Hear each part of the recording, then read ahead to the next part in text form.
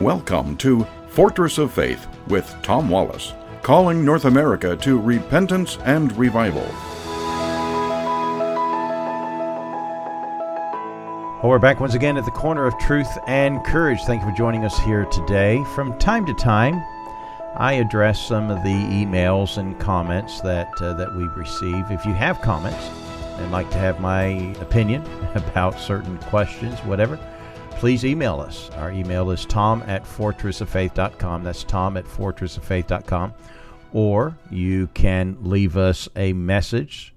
There's a key to hit there, and the number to call is 800-616-0082. That's 800-616-0082. Kind of got a disagreement from a guy named Dave. We'll just call him Dave. He says, he found a radio show here on Cary on KARI, our home station. And he goes on to say, I was disappointed with the divisive us and them and hoped to hear that this was out of context. Unfortunately, that was not the case. It was political.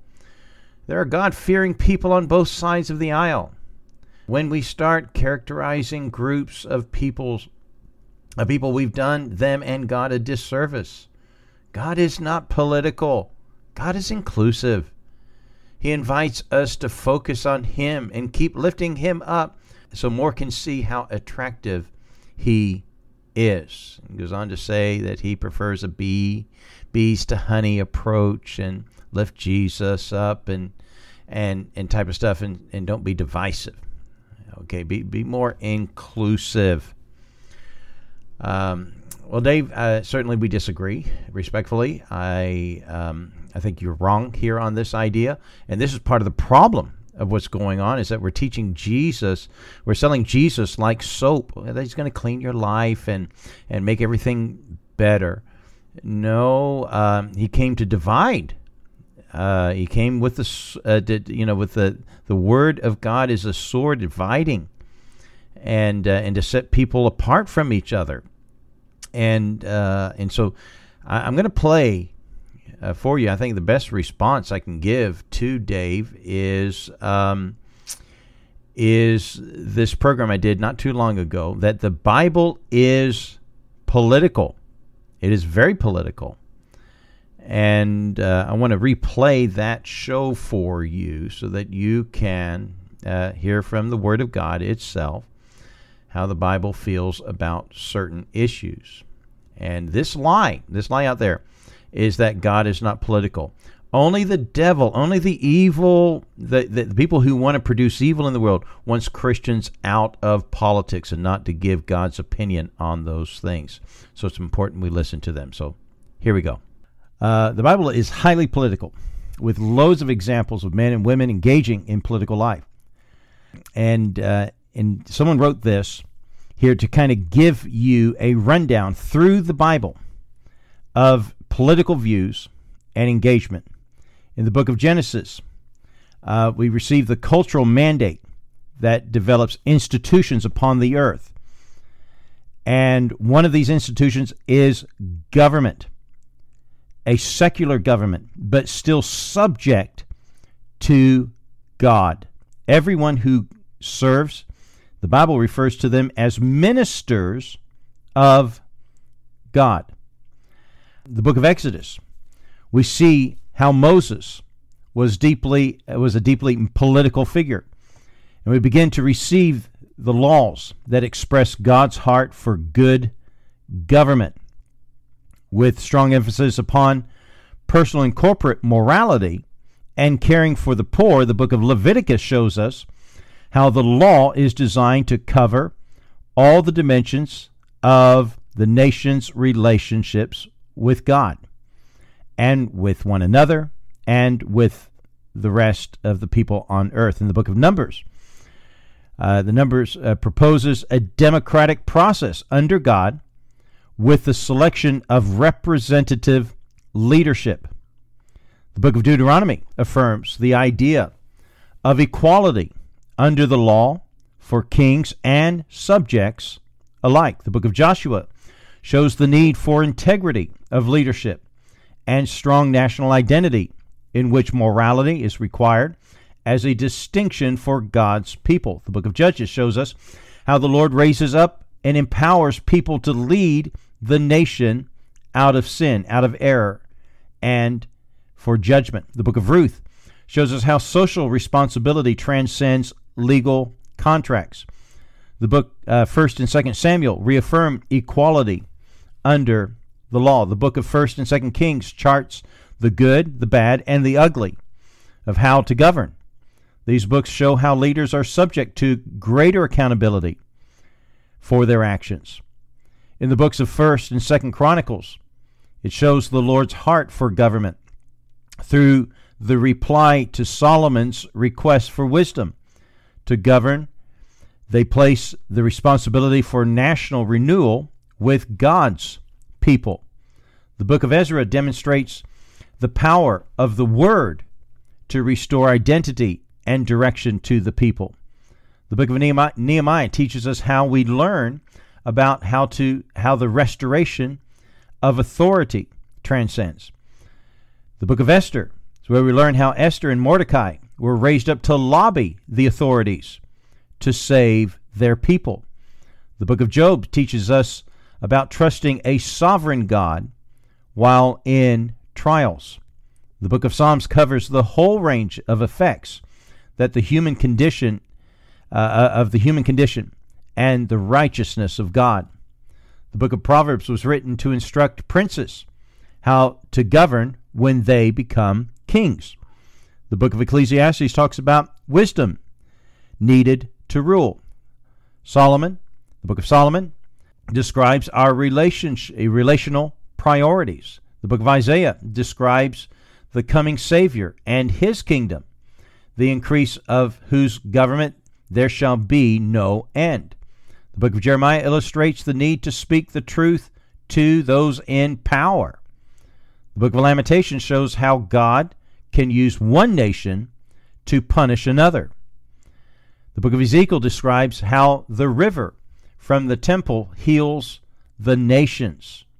The book of Daniel demonstrates, it's full of this, demonstrates that God's people can be called to rule in a foreign pagan culture with an implicit recognition for that for engagement in politics, that there's a time sometimes to defy and times to comply for the people of God. With Daniel, we see how integrity is tied to identity and how the role of the prophetic is important for governmental power. The book of Hosea attacks hedonism and the abuse of wealth. The book of Joel challenges public consciousness. Amos exposes hypocritical rulers. Obadiah affirms that justice cannot be escaped. Jonah speaks of the responsibility beyond the borders of our own nation and ethnicity. The book of Micah emphasizes the importance of morality, integrity, and justice. Nahum explains how freedom can bring both curse and blessings to a nation. Habakkuk talks about God's care for those who are poor and needy. Zephaniah binds belief with action and demands clear identity. Haggai reorders our social priorities in light of God's holiness. Zechariah reaffirms the absolute authority of God. And finally, the last book of the Old Testament, Malachi, warns against complacency and idolatry in the national life. Then we turn to the New Testament, where we get to the Gospels, Matthew, Mark, Luke, and John, all citing that governing supremacy of Christ through his statement that all authority in heaven and earth is given unto me. When Jesus told Pilate that you would have no power over me unless it has been given, unless the power is given to you from above. The book of Acts tells us and demonstrates for us a unified and equal community that is governed by council, consensus, and majority. It illustrates the need to speak truth to power and proposes new forms of citizenship. It also shows and illustrates the need for religious freedom. The book of Romans shows the value of secular government and critiques the human effects of state-sanctioned idolatry. Crucially, in stating that the political authority is God's servants for our good. Paul also affirms that political authority comes from God for our benefit. 1 and 2 Corinthians is identifying the flawed wisdom of holy philosophies, establishes the need for moral reference beyond human ideologies. The book of Galatians explains the radical, totalizing freedom given by Christ, that the gospel both necessitates, requires, and sustains freedom. The book of Ephesians describes human responsibility in the spiritual battle, and informs earthly authority, and states how the church is to communicate the manifold wisdom of God to the rulers and the authorities that are in heavenly realms. The book of Philippians encourages humility and hope in the face of suffering, and challenges abuses related to social status. Colossians affirms the supremacy of Christ in human affairs by stating that thrones and dominions and authorities, all things were created through him and for him. 1 and 2 Thessalonians confirms the value and dignity of labor and asserts the necessity for the rule of law. 1 and 2 Timothy compels believers to pray for government, that there's a priority for the gospel values and values the counsel of elderly people and encourages young people to lead, explains the role of charity, warns against the corruption of that wealth can bring, and describes a godless society. The book of Titus discusses authority amongst diverse social groups. Philemon deals with slavery and with labor. The book of Hebrews confirms the equality of all people before God and how justice is invisible from mercy. The book of James explains how deeds must accompany words, that favoritism is forbidden in leadership, and that the focus upon developing good language and communication is essential for leadership. 1 Peter calls for believers to be subject to the Lord's for the Lord's sake to every human institution, whether it be the emperor or to governors. 2 Peter asserts the value of clear conscience and good teaching for leadership. 1st and 2nd, 3rd John describes the institutional nature of sin and the need to provide good role models for leadership. Jude attacks bad role models for leadership and shows how when abused authority can be abdicated. And finally, the book of Revelation affirms the dominion of the kingdom of God above earthly empires. Folks, it's clear. The Bible is a political book. God deals with all of the affairs of man. And his order, his path of righteousness is the one that you and I must lift up and vote for if we want our nations to be blessed of God. Join us again tomorrow at the Corner of Truth and Courage. God bless you.